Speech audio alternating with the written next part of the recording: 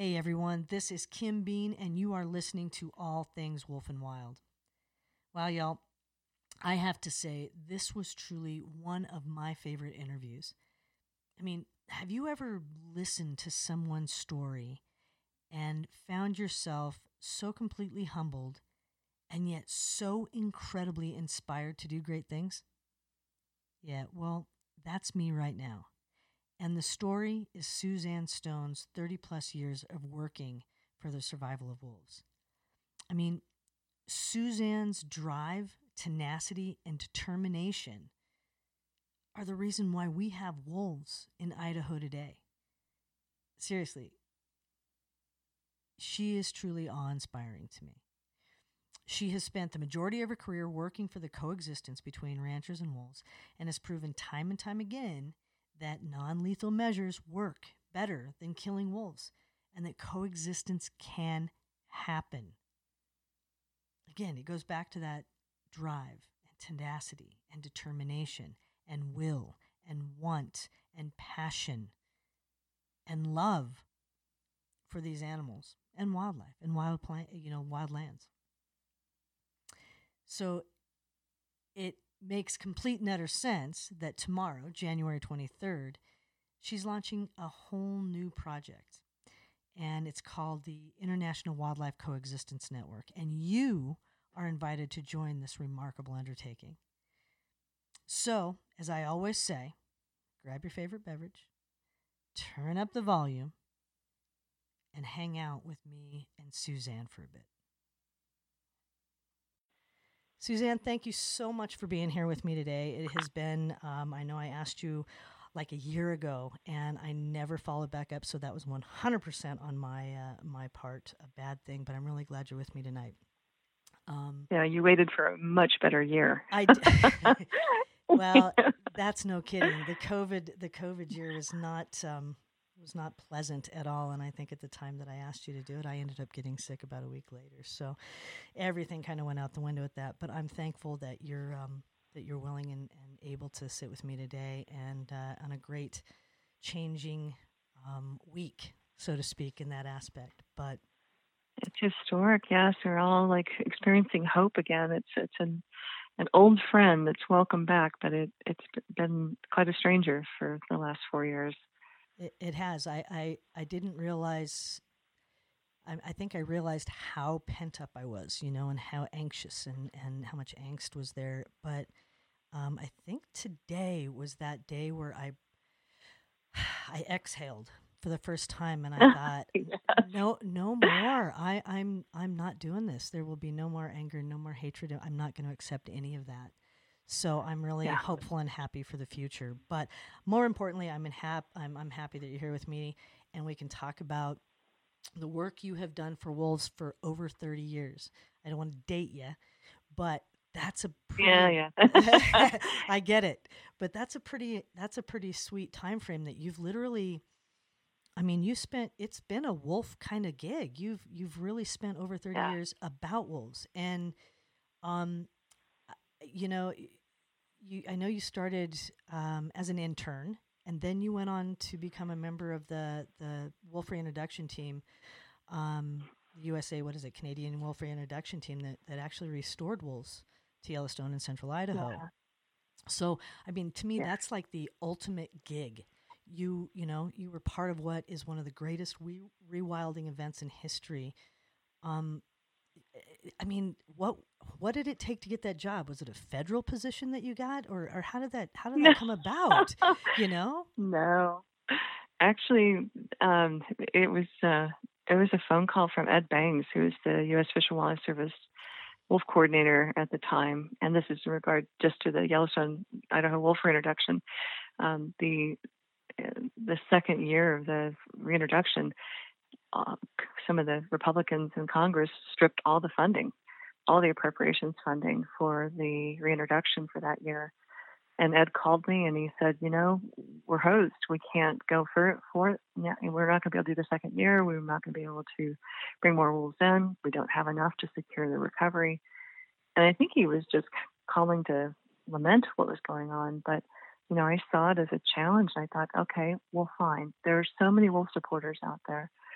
why can't we just replace the money with private money? And I asked him, I said, can we do this? If we raise the money and pay for it privately, can you still go forward? And he was really quiet. And then he said, well, yeah, if you can raise the money, but we've got basically 8 weeks to do it. Oh my God. And I thought, well, okay, let's go for it. So I went to my board. At the time was the Wolf Education and Research Center board. And they didn't really want to share any of our current memberships because we were raising our own money. Of course, every organization tries to cover its base. But they ended up letting me have an expired list that had about 2,000 people on it. And those people had not given or responded in a very long time. So I sent them a one-page letter, front and back. That was all I was allowed. And just said, this is it. We can either do this, with this group of people, you can make this happen, or it's not going to happen. And I, told them that they could be part of making history. And off that letter went. And about 4 or 5 days later, I went to the post office, and there was a few checks in the mail. And I thought, oh, that's great. That's, there's some encouragement. People are responding. The day later, I went back in, and the postmaster said, there's this big yellow sticker on my box that said, come to the front desk. And I went up there with it, and they're like, what did you do? And I'm like, what do you mean, what did I do? And they brought me out a huge box full of letters, and it wasn't the only one. And once they did open the P.O. box, letters just poured out, literally poured out onto the floor. And within just a matter of about 10 days, I raised, it was like close to over $75,000. In how many days? And it came in just about 10 days. Oh yeah, it was incredible. God, that's amazing. Incredible response. And I think ultimately it was over 100,000, but it was definitely enough to cover like the helicopters and transportation and just get the basics covered. So I got to call, and about a few weeks later, after the first phone call, and say, you won't believe this, but I think we're going to make it work. And it was everything from, I remember one young girl, she'd gone out collecting pop bottles with her grandmother, and she sent us $5.82 that they had collected over the weekend. And then there was a machine shop out of New York that sent us $10,000. It was just wonderful stuff coming in, but all together it added up quickly, and we were able to replace all of the funds that had been set aside that year for the Wolf Reintroduction. So I had it was like a dream come true. I had an American Express with about $100,000 backing it, and jumped on the airplane, went to Fort St. James and Fort St. John, and then met our crew up there. Lots of volunteers. We had a ton of volunteers that year, so because nobody was getting paid for it, they were all just volunteering for the chance to do something really good. And like the guy that ran our lab was. Funny enough, his name was Doug Smith, not the Doug Smith, but this was the other Doug Smith. He was the other Doug Smith. He was he was one of the top kidney specialists in the entire world. He's from Yale University, and he came in to run our lab work. Something that an intern for college would be doing, but he wanted to be part of it, and he just did a brilliant job. We had veterinarians that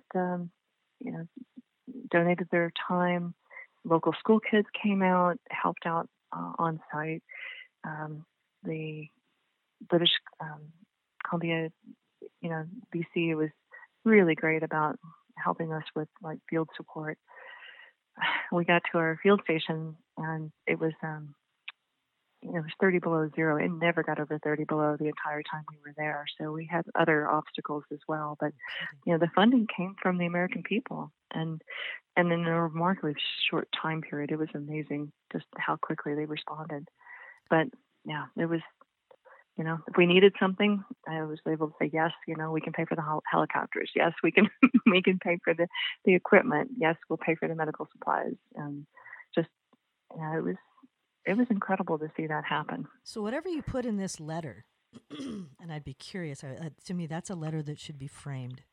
because whatever was worded and however it was worded, whatever you did, it sparked not only just a curiosity in people, but something they knew something amazing was going to happen. Or did you feel that? Did you feel that this was literally as amazing and as um, I don't know. To me, I think it's arguably one of the greatest environmental happenings in our lifetime or in history.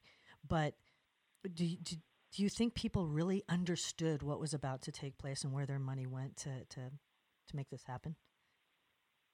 We had the first year of the Yellowstone Idaho wolf reintroduction as an example of what could happen, right? So people were already excited about the return of wolves. They'd already seen wolves on the television and the news, and they knew that it was happening. The letter was important to help them understand that the few wolves that had been brought in 1995 were not enough to secure the wolf population, that it was really risky to leave just that few number of wolves out there, and that we really needed to have that second group of wolves come in that was much larger group to help ensure that that population would be healthy and functional and that it would continue on. So I think that was, I just told them the truth in the letter that if we can't do this, we're really risking going back to zero or, seeing the population dwindle to the point where it can't be sustained Right. because there aren't enough of them out there. Honesty is an amazing thing, isn't it? Truth. Oh boy, yeah, is an amazing thing yeah. for sure. So when you were in Canada, I mean, you just didn't do this amazing job by bringing the money. I mean, I see many, many photos of you out there handling these wolves. So, I mean, you did a lot while you were there. Part. Yeah, that's the candy, right? That's it. Yeah, that was the best part. Do you remember the first wolf, and do you know where that wolf went? Any ideas?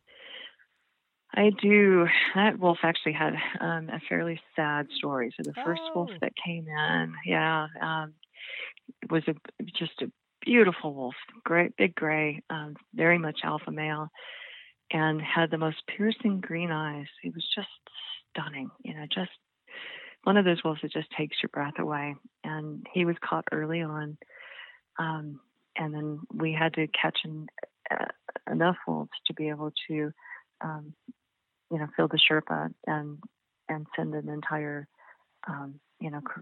group of wolves down, whether they were going to Yellowstone or going to Idaho. But we had to fill the plane. And so he was there longer than the other ones. And then I got to kind of watch him for a while. And I bet he was there 3 or 4 days before we caught the next wolves. He didn't act like any of them. He, when you came close to the cage, he would give a low growl, just a warning. And he didn't like having, people come by. And he would just stand there the whole day at the front door of the cage, and like he was staring, like willing himself through it, through the door. And you just could tell that he did not want to be there, that he had definitely another place to be.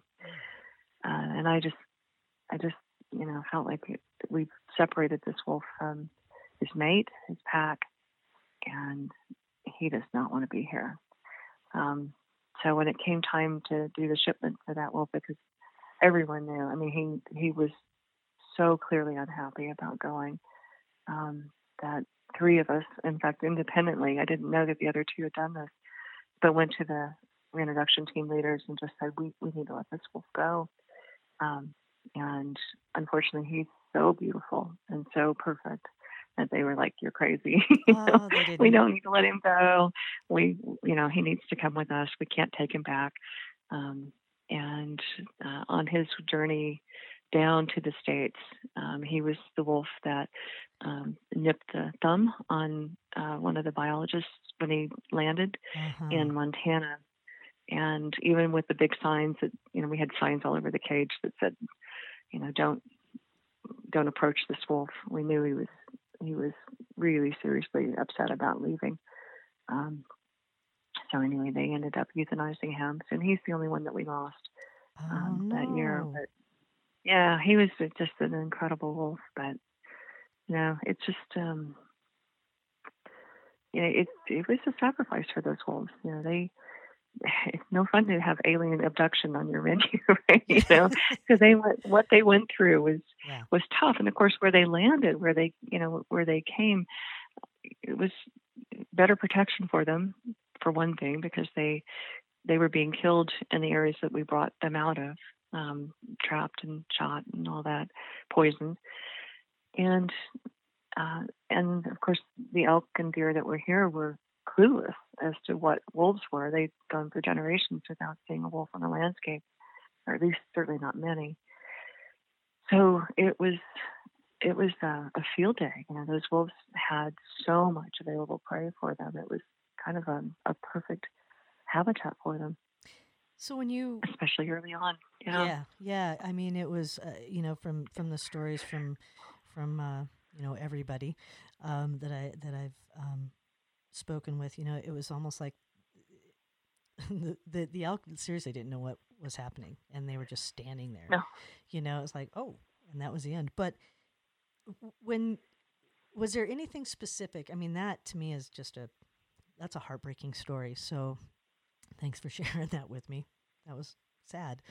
But was there anything significant that you took from that trip, from being in Canada alone, that you felt was worth? I mean, without knowing the future, I guess. But at the time, did you understand that sacrifice, or was this the only wolf that just was like, no, this isn't worth it? He needs to go back. Well, the other ones were, like you said, acted differently. Yeah, all the other ones were different. They they were nervous, of course, of being around people, but I've experienced that the year before. So the second year was the year I was in Canada. I was on the ground in Idaho during the first year of the reintroduction. And that's when we had, you know, vigilante groups threatening to kill everyone engaged with the Mm-hmm. wolf reintroduction teams. We had high security issues. We had to keep the wolves under armed guard. Mm-hmm. And, it was a really rough time. We were up in Salmon, Idaho, with the first four wolves that came in, and then during the midst of all the things that were going on, we had the Farm Bureau issued a court order. We were able to get a court order to stay the reintroduction. So the Yellowstone wolves made it to Yellowstone, but the Idaho wolves were stuck in this warehouse in a very hostile community. And we were the only ones that were on the ground there with them, just a handful of us. And it was pretty tough. I mean, we didn't know if the wolves were going to end up getting killed because of whatever the judge's order was going to be, if we were going to face the town rising up, and it was really very tense time. Did But you were one of sitting the no, please go ahead.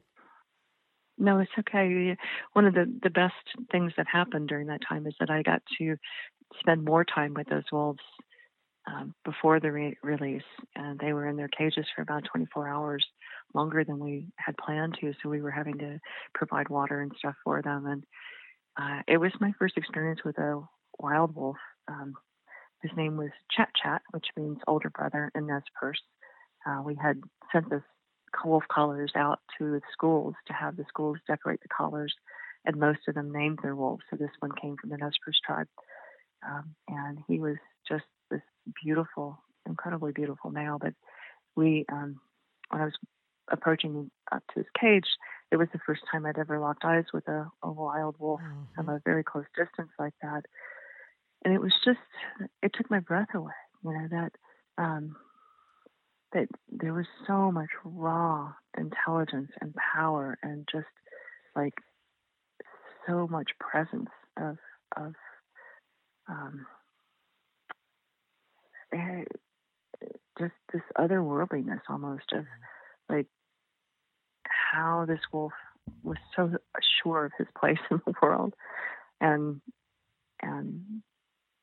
there was it was like being in the presence of something so different than anything that I'd ever encountered before. And when he looked at me, it was like he was looking through me. Just I just remember, it almost staggered me. It was such a strong feeling. Response was just not expected at all.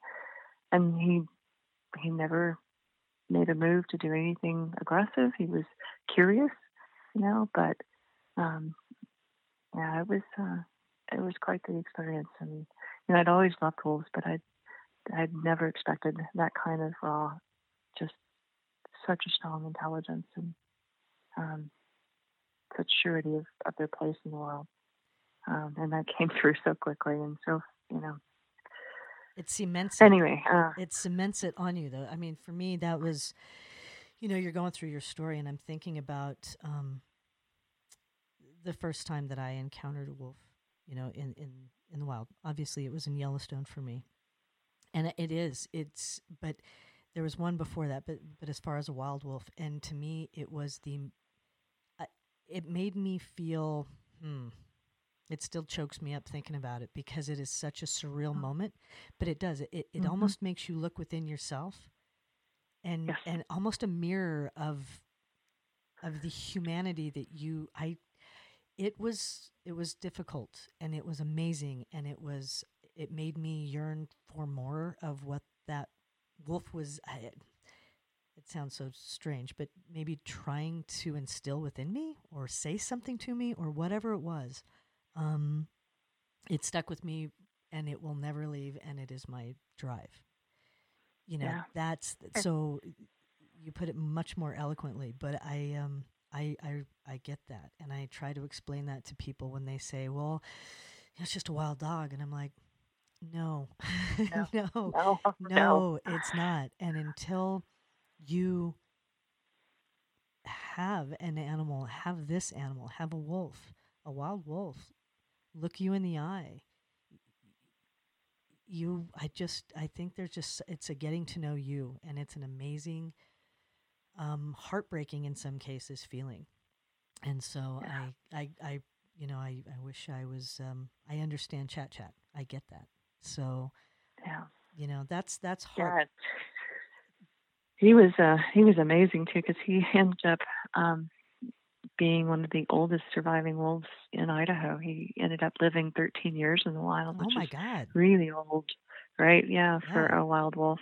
And he fathered so many generations of pups, and he ended up with a best friend within Wildlife Services, a guy by the name of Rick Williamson, Uh-huh. who was uh, the wolf control specialist for Yeah. Wildlife Services here in the state.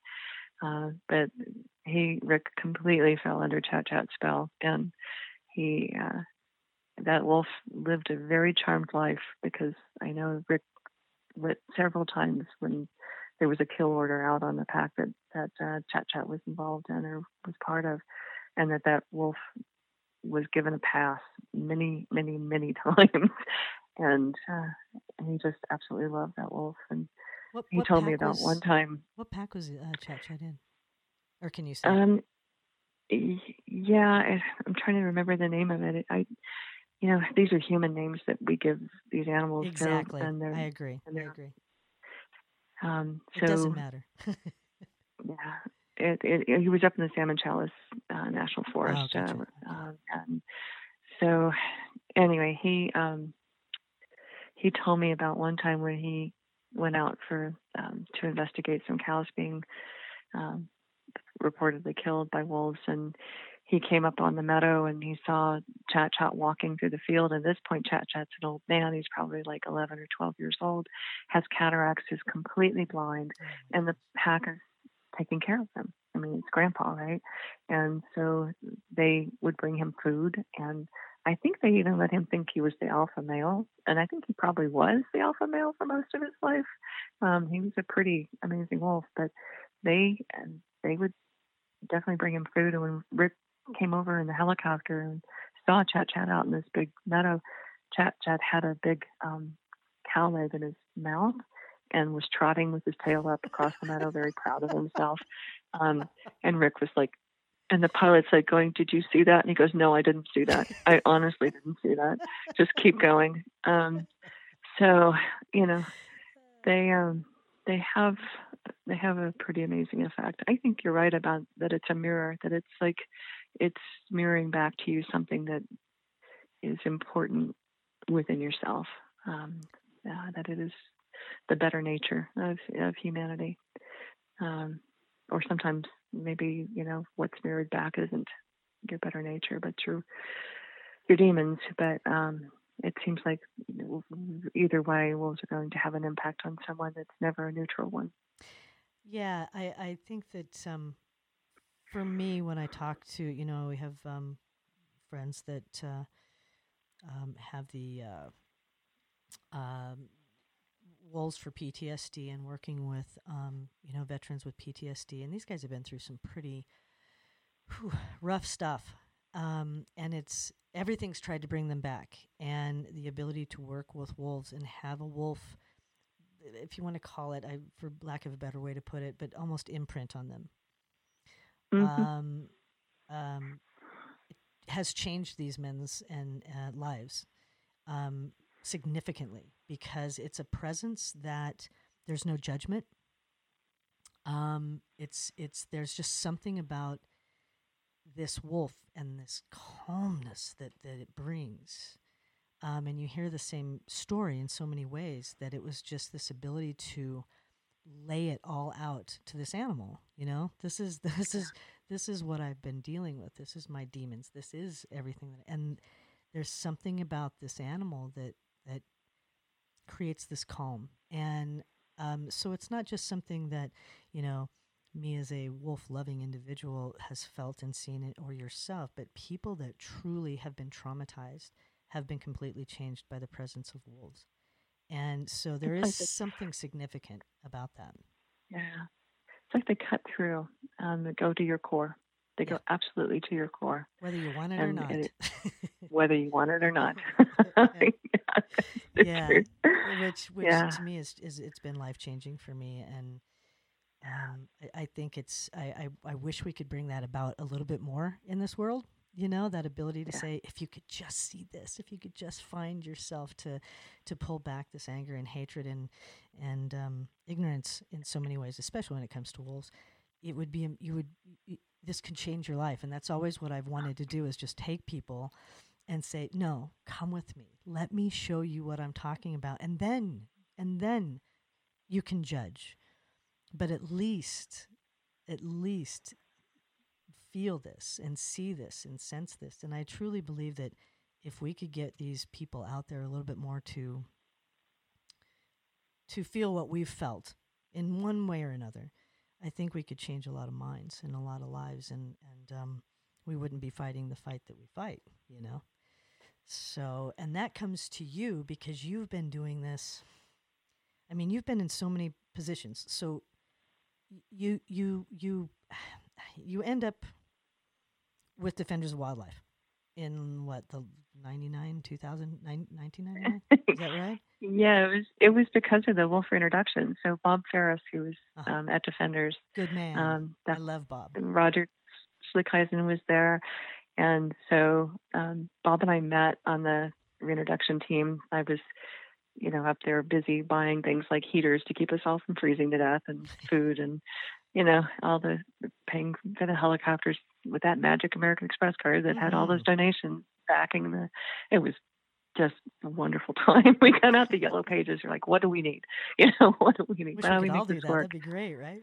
Oh my gosh, yeah. And the the dart, it was so cold, the darts were freezing in midair and bouncing off the wolves. So I'm like, okay, this is a problem we can solve. So we got in there, we bought up every hand warmer in the local vicinity and just packed them the cases with hand warmers, and the folks would take those out and stick them, wrap them around the darts and stuff, and then right before they would shoot, they would take them out and then put them in the dark end, and then they wouldn't freeze in that air. But it was literally, it got down to 50 below zero. It was crazy cold. It's a cold you just don't feel. It just freezes you up so fast. It is incredible cold. And so anyway, so Bob and I got to spend a lot of time getting to know each other, and the whole crew did. We had such a great team that year, and then he called me when I think he was looking at our Track a Wolf program. He called me a couple, I don't know, months later, and just said, if we were doing this Track a Wolf program with the kids, where if they had decorated the collars for the wolves, they were getting weekly updates on where the wolves are and what was happening. And he called me to complain. He goes, we had this idea, and we just didn't get there fast enough. And I'm like, I'm sorry, and I just kind of teasingly said, if you'd hired me, you'd have had the whole program, and you should have hired me. And then he called me back a few months later, and he goes, that has been bouncing around in my head for such a long time. I want you to meet Roger. And so I went to Seattle and met Roger, and just, it was the place to be working if you wanted to work for wolves, because Roger had such a strong heart for wolves, and of course Bob did, and all of the people that were working at the time, that was the flagship species. And so they were the only ones also to respond when there was earlier, a few years before then, the wolf reintroduction almost didn't happen at all. I mean, we had a situation where Congress was getting ready to pull all of the Yellowstone support for the Yellowstone wolf reintroduction. It took going back to D.C. with Michael Blake, who was the author of Dances with Wolves. And gosh, that's a whole other story. I don't know if you have time, but maybe we got save time. it for another one. Hey, I like you just said it. You just said it, though. You just said it. Yeah. So the dances, you've got me now. So what the Dances with Wolves story? I'm gonna have to. I'm typing this stuff out, because you've just said there will be another one. So I like that. That's an incredible story, and it is, it almost didn't. The wolf reintroduction almost was not secure with the 95, 96 reintroductions, with the 96 one being pulled from funding. But it wasn't even going to get that far because of what was happening in Congress a few years before then. And Michael Blake, the author of Dances with Wolves, turned all of that around, and really no one knows much about his story. So I'd be happy to share that with you. I'm making this happen. So, All right, I've got that down. So let's move forward. Just know there's going to be a part 2 or 7 or whatever. Okay. Yeah. Right on.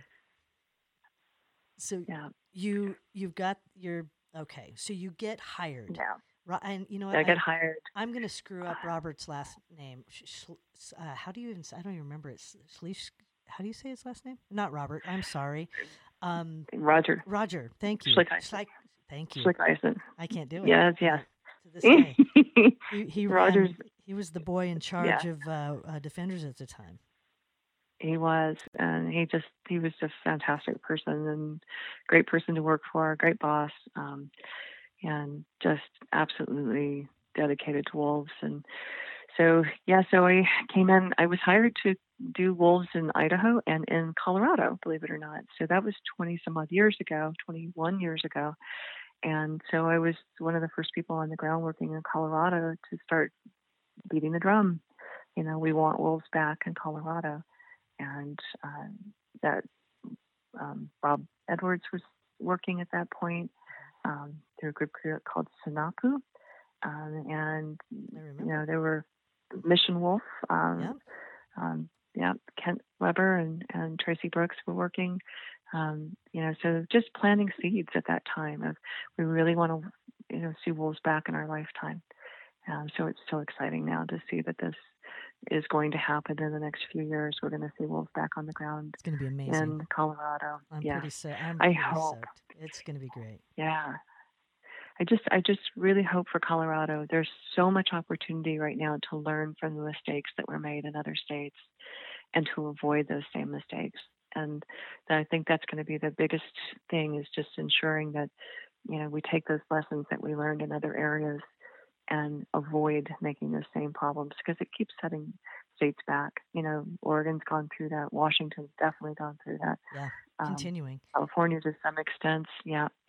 And so I'm hopeful for Colorado. I think we're, I'm knocking on wood, but I think that we're progressive enough I think we've got the right people in the right places to listen, and that's where, I'm working right now, really trying to put it out there and get to know, commissioners and people like that, because I think it's really important to get information to them before um,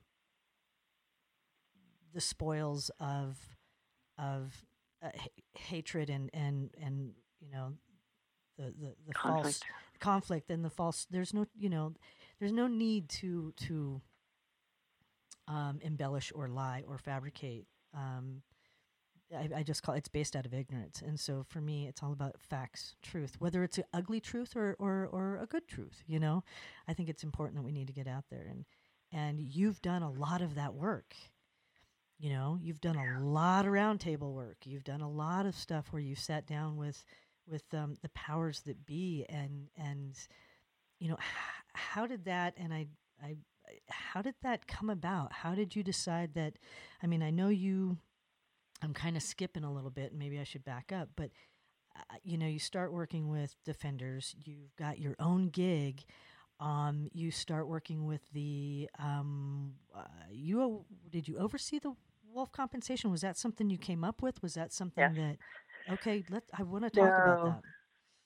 Yeah. So yeah, by year 2 or 3, I was at Defenders. I ended up taking over the wolf compensation program for the Northern Rockies, and I oversaw payments of $1.2 million for reimbursements for livestock losses to wolves, so more so than anywhere else in the country. And what I used it as a learning opportunity. So I wasn't happy with just like writing a check out to Yeah.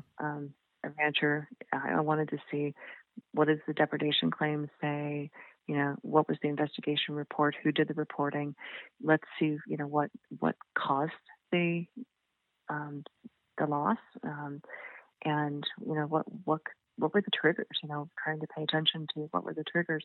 So I would reach out to the ranchers and talk to them about what happened, and just to get that better understanding of, wolves were in the area for several years, but this year we brought in, I remember one was a load of weak calves that had come in off of rodeo, where the calves were really sick, and a lot of them had died on their own, and so wolves came in and started killing them, and that's wolf nature. That's their job, is Yeah. to clean up the dead, the dying, the sick, the injured, and so it clearly triggered that response in the wolves, to have these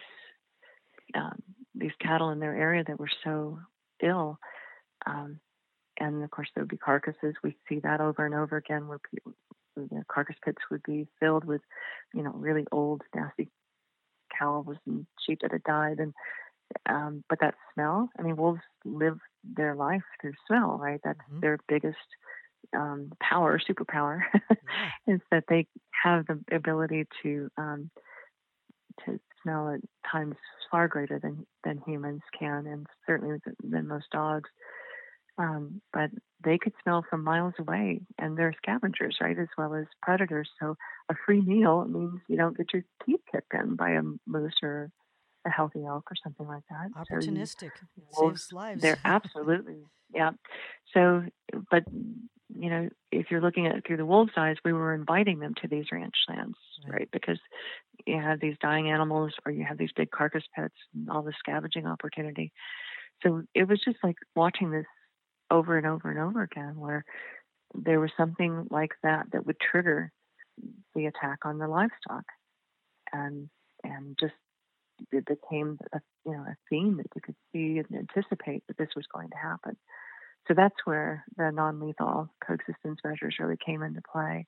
Is just recognizing that while working with the livestock industry and while working with people like Carter Niemeyer, who was with Wildlife Services early on, and then later with the Fish and Wildlife Service, and Rick Williamson, that we were all seeing this, that there was factors in place that would make the livestock particularly vulnerable, and it was usually about a lack of animal husbandry that would entice wolves to the areas where the wolves would pick up on the vulnerability of the livestock, and that would trigger their response. to call those animals. So yeah, that's where it started, and that was, gosh, 20 some odd years ago. So I always wondered And about so I have, and I've talked to Doug, I've talked to Carter a little bit about it because, I've got this issue a little bit with compensation. Um, and I don't have a problem compensating for um, livestock that has been killed by these animals legitimately, and we're using measures to keep them. You know what I mean? I think that it's a two-part story. yes, And yes. so I was at, you were at the same conference. It was back in DC about 5 years ago or so with, oh God, my brain just lost me. But anyway, it was a conference in DC, and there was a lot of European biologists and stuff here, and they were talking about I remember. do you remember? Why is my Yeah, the brain humane. losing me? Humane Society. It's That's right. okay. Humane Society. Yes, yes, Yeah, where yeah. Cecil had just been killed and all these things. And that was such an amazing conference. I learned so much. But Yeah.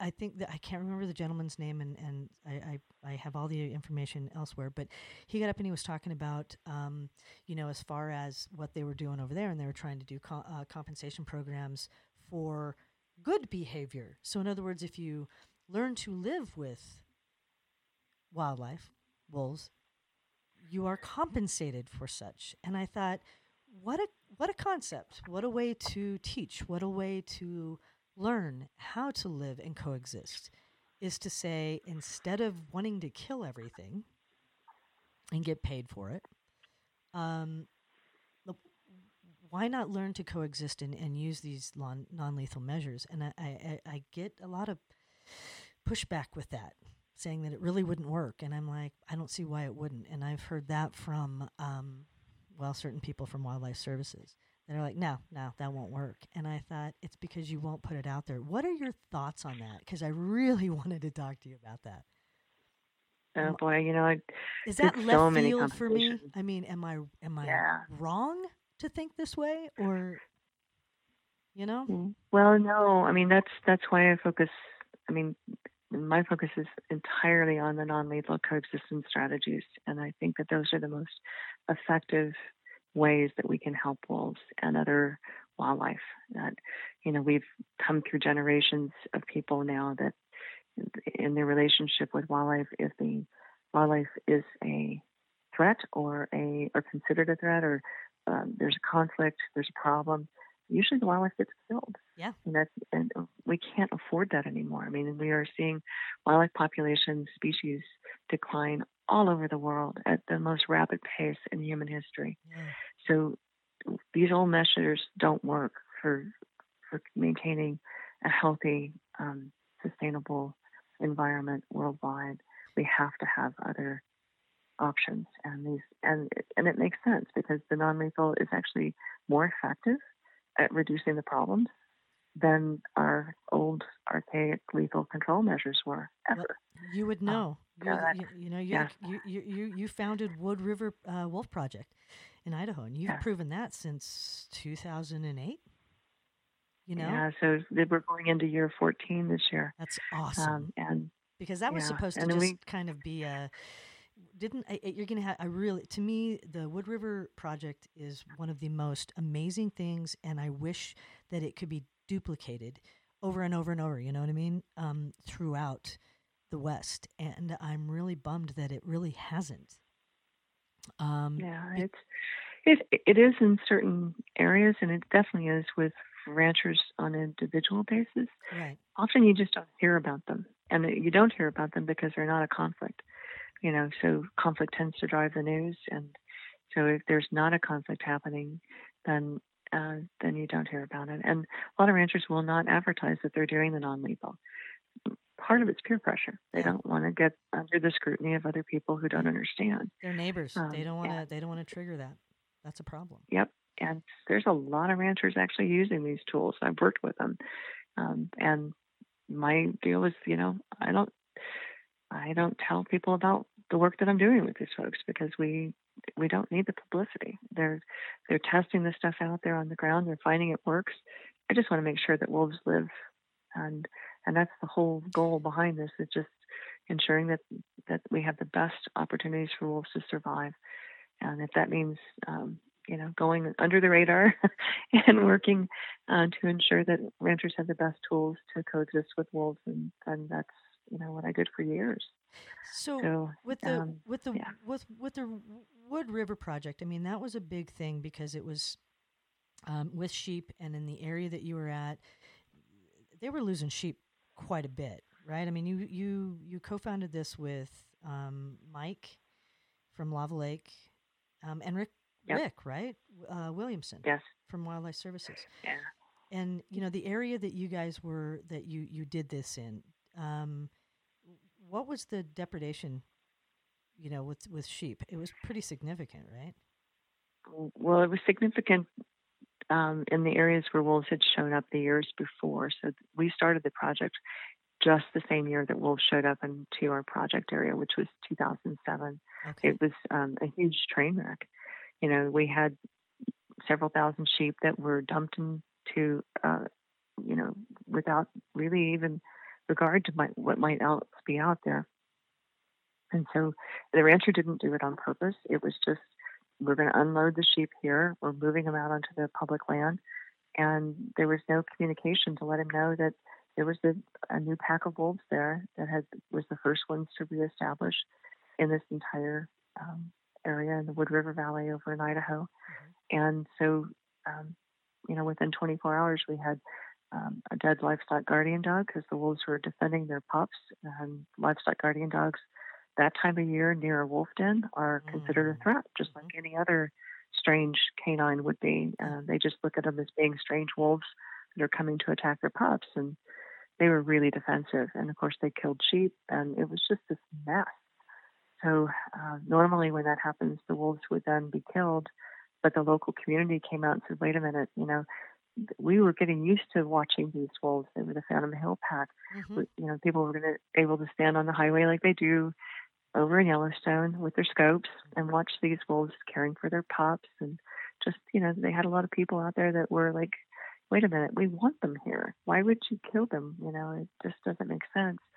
So I worked with Mike Stevens from Lava Lake and Rick Williamson, and we set up a turboflattery test, putting the sheep at night behind this flagging material. And for the rest of the summer, we didn't have a single other incident. So we got together with the ranchers in the fall.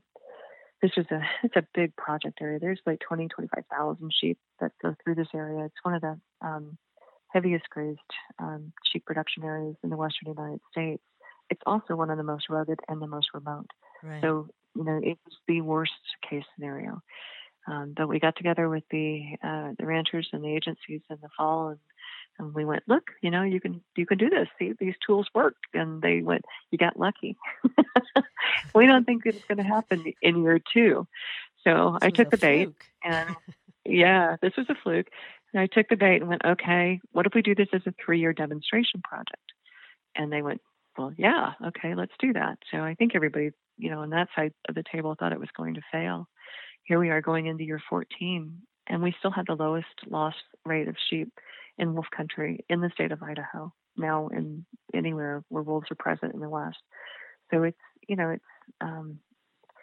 we're showing people that these methods do work. They're sustainable, and they're actually cheaper to use over the long term than relying on helicopters and gunners and all that to go in and kill wolves. So it's been incredibly successful. I mean, obviously 14 years in, it's got to be doing something right to continue for as long. And so it's range riders. Do you use range riders and Fladry? No. And what all are you using? Yeah, so we of course with sheep we have herders, and so each band might be 1,500, 2,000 sheep in a band. And with that band, there'll be 1 or 2 herders that go with them. But we use the whole gamut of things. So livestock guardian dogs, we increased the number of dogs per band. We worked with the ranchers and the herders to make them aware that if you bring those dogs near wolf dens in the springtime, there's going to be, that then the wolves become really defensive and the dogs become an attractant, and that is going to create a conflict. So avoid the denning sites. So we work on trying to ensure we know where the den sites are, help them graze around them, and then increase the protection for the dogs. So we have, a number of dogs that are out there, and then making sure that they have the extra protection at the time. And that can be things like fox lights. We haven't used flattery in years because we just have so many other things that work so well. But we provide like lighting, the hyping flashlights. There's sirens, like the air horns and stuff. All kinds of different types of tools to just let wolves know that people are there, they're paying attention, these sheep are not unguarded. And that's really all wolves need, that they don't like putting themselves in a risky situation. Right. They've learned, that humans are the most dangerous creature on the planet, and to avoid them when possible. And so as long as they know there are people that are nearby, then they typically don't bother the sheep.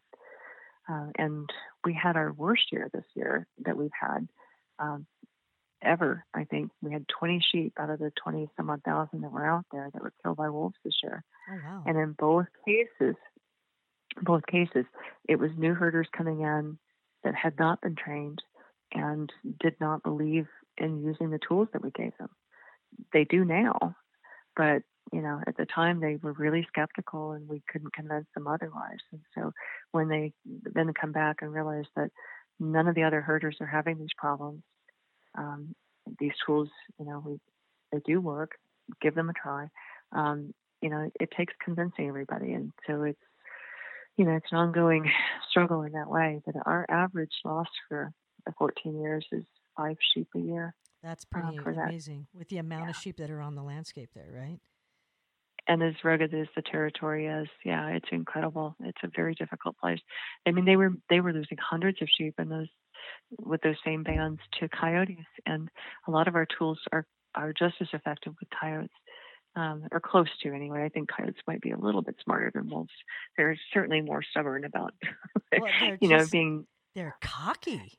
It's almost they're like very it's cocky. A challenge. It's like they kind of. I've dealt with so many coyotes, and I'm like, you're just egging me on, buddy. They're so funny in that aspect. They're just cocky, and whereas wolves are like, hey, listen, no, no, I don't need this. It's in the kernel of their brain. They've been persecuted for so many centuries. It's just kind of insane. But when it comes to dealing with and working with, because I don't like, I want to retract that because I don't like the word dealing. But when you're trying to work with ranchers who are skeptical, and you've done this well, and like you said, you've done it under the radar, which I find incredibly respectful, because I do think that once we start to shine a light on things, it also becomes very political. With wolves, it's a wolf thing. There's something about wolves that becomes so political, but when it comes to that, how do you get them to the table to talk? How do you get them to utilize? Is it something that's just a matter of great communication? You got a very calming voice, so that's helpful. Whereas I'm right in your face, so it's a very different approach. But I think that it's really important to have people that have that ability to talk to them, because right now, it's a very big mentor of mine has always said, a slice at a time, Kim. Don't expect the whole loaf. You'll lose it all. But I think that it's slowly changing in certain areas, Montana, even Idaho. You've been changing it, so that's awesome. But I think that's my concern here, like in Colorado, where we've got the reintroduction, going to happen, and we still, the folklore, the stuff from Idaho and from Wyoming and Montana is filtering down into Colorado to the ranchers down here, and they're like, we don't need it. The vermin, they'll kill everything, and so it's automatic fear, and they don't want to talk to anybody. They've had the round tables coming through Colorado, and Yeah. Some of the folks on that table have said it gets to a point where all they wanted, they're showing up just to attack. They don't want to learn. Yeah. They want to attack. How do you get through that? Or do you just hopefully get one out of the 20 that's willing to work with you? See, I think, yeah, honestly, that um, Colorado could have avoided doing some of the same stuff, and this is what I mean by making the same mistakes that other states did. The approach has not been the right one. I agree. And it is, yeah, it cannot, it has not been an effective approach. It has to be more interpersonal. It has to be more trust building, and it has to be more transparent. I agree. Because the ranchers aren't fooled at all by, come to this meeting and we're going to solve all your problems. They're going to listen to each other because their sense of identity, their trust in identity is stronger than their trust in science, or in your science anyway. So, they don't trust strangers, and they don't trust people outside of their group, and that's served them well for a very long time. It actually works against them in some cases, and that's the part that, if I get an opportunity to get to know a rancher well enough, that's what I focus on, is like, how do we make this work for you? What is your goal? If your goal is just to kill wolves, like some of the people here in Idaho, they don't really, their goal is killing wolves is more important to them than saving livestock. And it's just, that is the truth. It is more important to them to get that rush of killing wolves and getting that anger and nurturing that hatred toward the species than it is to protect livestock. I was told that. That way. I was told that by a specific individual that worked for Montana Fish, Wildlife, and Parks over in the. This is a few years back, but over in the Big Hole area. And we spent hours on the phone, and I said, why are you not teaching them that their bone piles are an attractant? And he said, listen, they don't care. Yeah. They care less about the dead cattle than they do about how many wolves we kill.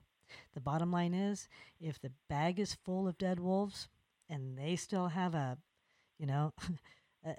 they still have dead cattle on the ground, if I call up and say, well, we killed the pack, they're going to, yeah, good job.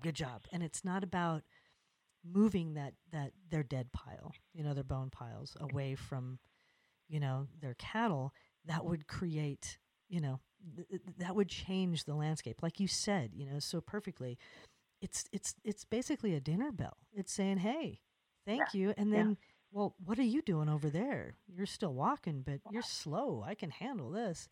I mean, it's frightening. But trying to get that education out there, and that was my biggest complaint when I came back to Colorado, was that fighting for wolves as we have in Montana. I said, this is going about this wrong. There should have been a lot more outreach prior to this. And I had some people say, that's not my problem. And I said, wow, so it's going to be everybody else's now. So that's where we're at. We need to reach out to these people now and really try to form relationships. And I think that you've done it so well, that it's like, who better to grab the advice from, I've got certain people out there that have done this, Carter, Dan, obviously Doug has done his, and I mean, there's just a few that have done it for so many years that it's just natural for you to do it. So to me, well, kudos. I generally like the people that I work with. I mean, I've got really good friendships within the ranching community, and part of it is like, I've kind of served on the bridge between the environmental community and the ranching community, and there's good people on both sides. Absolutely. And there's awful people on both sides. Absolutely. I've had more death threats from the pro animal community than I ever have from the if you want to call it pro and anti. I've never. I thought, oh my God, people want to hurt me, and you're supposed to be on my side. I'm not. I'm not far enough. You can't be. You can't be in the middle of the ground and not get beat up. for sure. Yeah, and I guess we can take an example of what's going on politically right now. I mean, what they have done to wolves over the last 2, 3 decades.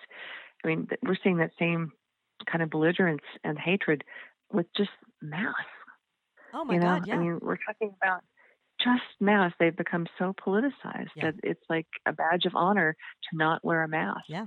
Well, it doesn't matter that you're putting your family in jeopardy and your grandmother and, all of this other stuff that, the virus doesn't care whether you believe in it or not, but that you're going to politicize that and make that the sword that you're going to fall on. It's like, it's the same kind of convolution of, identity versus, um,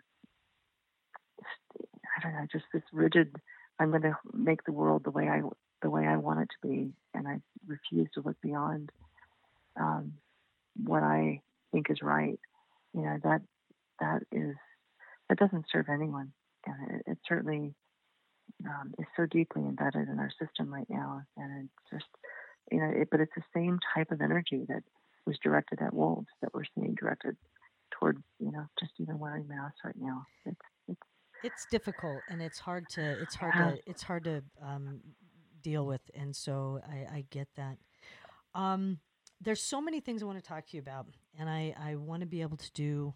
I definitely want to talk to you again. We have too many stories that I want to go with, but I do want to kind of end with the fact that you've come so far that you've actually you have a new thing going on here.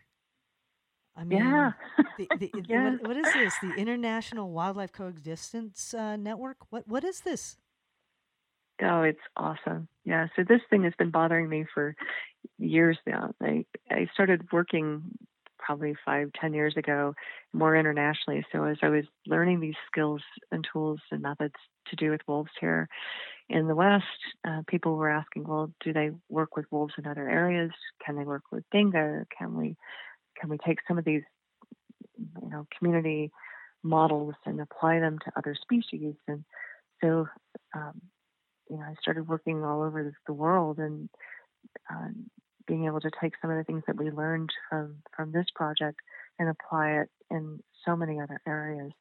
But it was also heartbreaking because there were so many people that wanted to change things on the ground for the animals in their community, but didn't have the tools or the resources or didn't know how to go beyond, just the first early stages. And there was nothing out there between the practitioners that were trying these things all over. I mean, they were bubbling up like little, a friend that's working on snow leopards in Nepal, and someone else that's doing dingo in Australia, and someone else that's doing African lions, and they were just kind of like we did, learning by the seat of our pants, just trial and error. You're pioneering things because this hasn't been done before, and there was nothing to connect all of those people, or to give them a support base or to provide resources for them. And I just finally just went, you know what? We have to do this. The only way that we're going to change the paradigm of our relationship with wildlife is if we embrace this, from the local level to the regional, to the national, to the international levels. And we can't afford anymore these old archaic systems that allow people to continue just killing off species. And we're losing so many just amazing animals. And it's unnecessary. It's only because we don't have the resources or the understanding of how to do them differently. So I wanted to empower these people and help build that support within their communities. And I went out to so many other organizations and just went, what do you guys think? This would be great. This is a huge gap out there. Could you think of, would you be interested in helping, by taking this program on? They all went, yeah, it's a great idea, but we don't have the capacity to do it.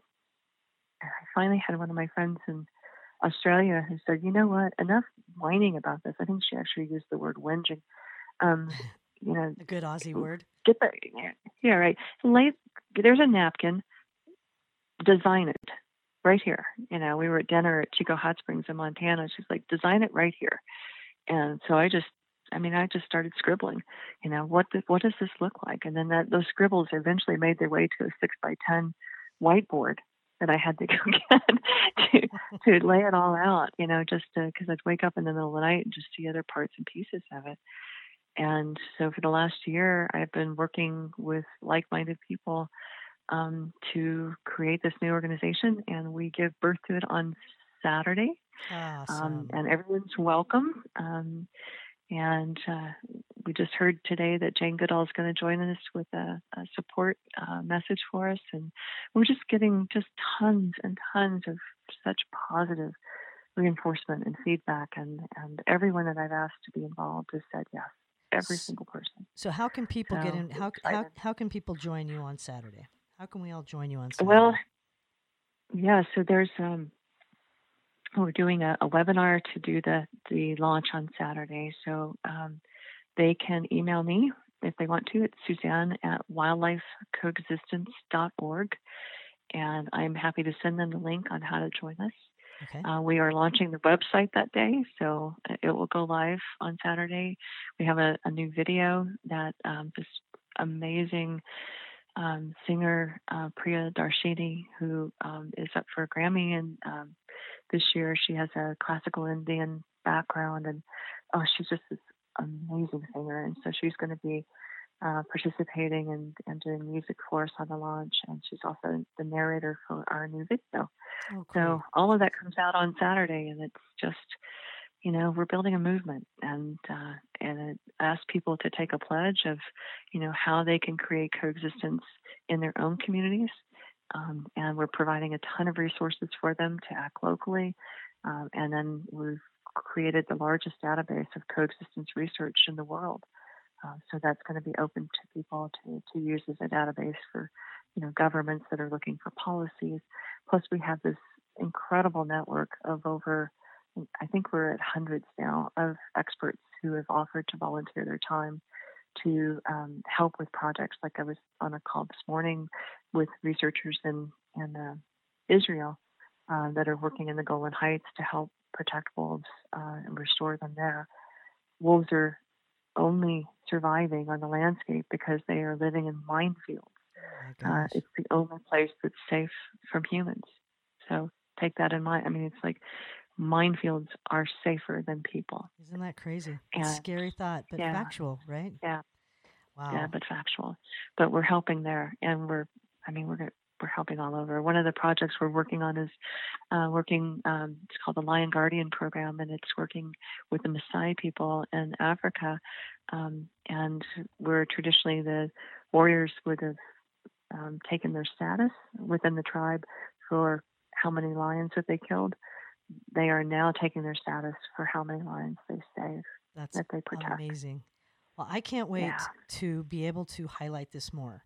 So I want to. It's going to be fun. I'm stoked because this is really exciting. So I'm going to make sure that I join you on Saturday. Thank you. And we will put some stuff out there as well because I think it's really important to highlight everything that's good. And you've done a lot of good, and you've helped a lot. And I want to thank you from the bottom of my heart for all the work you've done.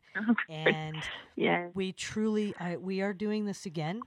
And we've got a lot to highlight. So we still have stories from the past, and we've got some new great upcoming stories that are going to be happening. So you're promising me, right? We're going to do this.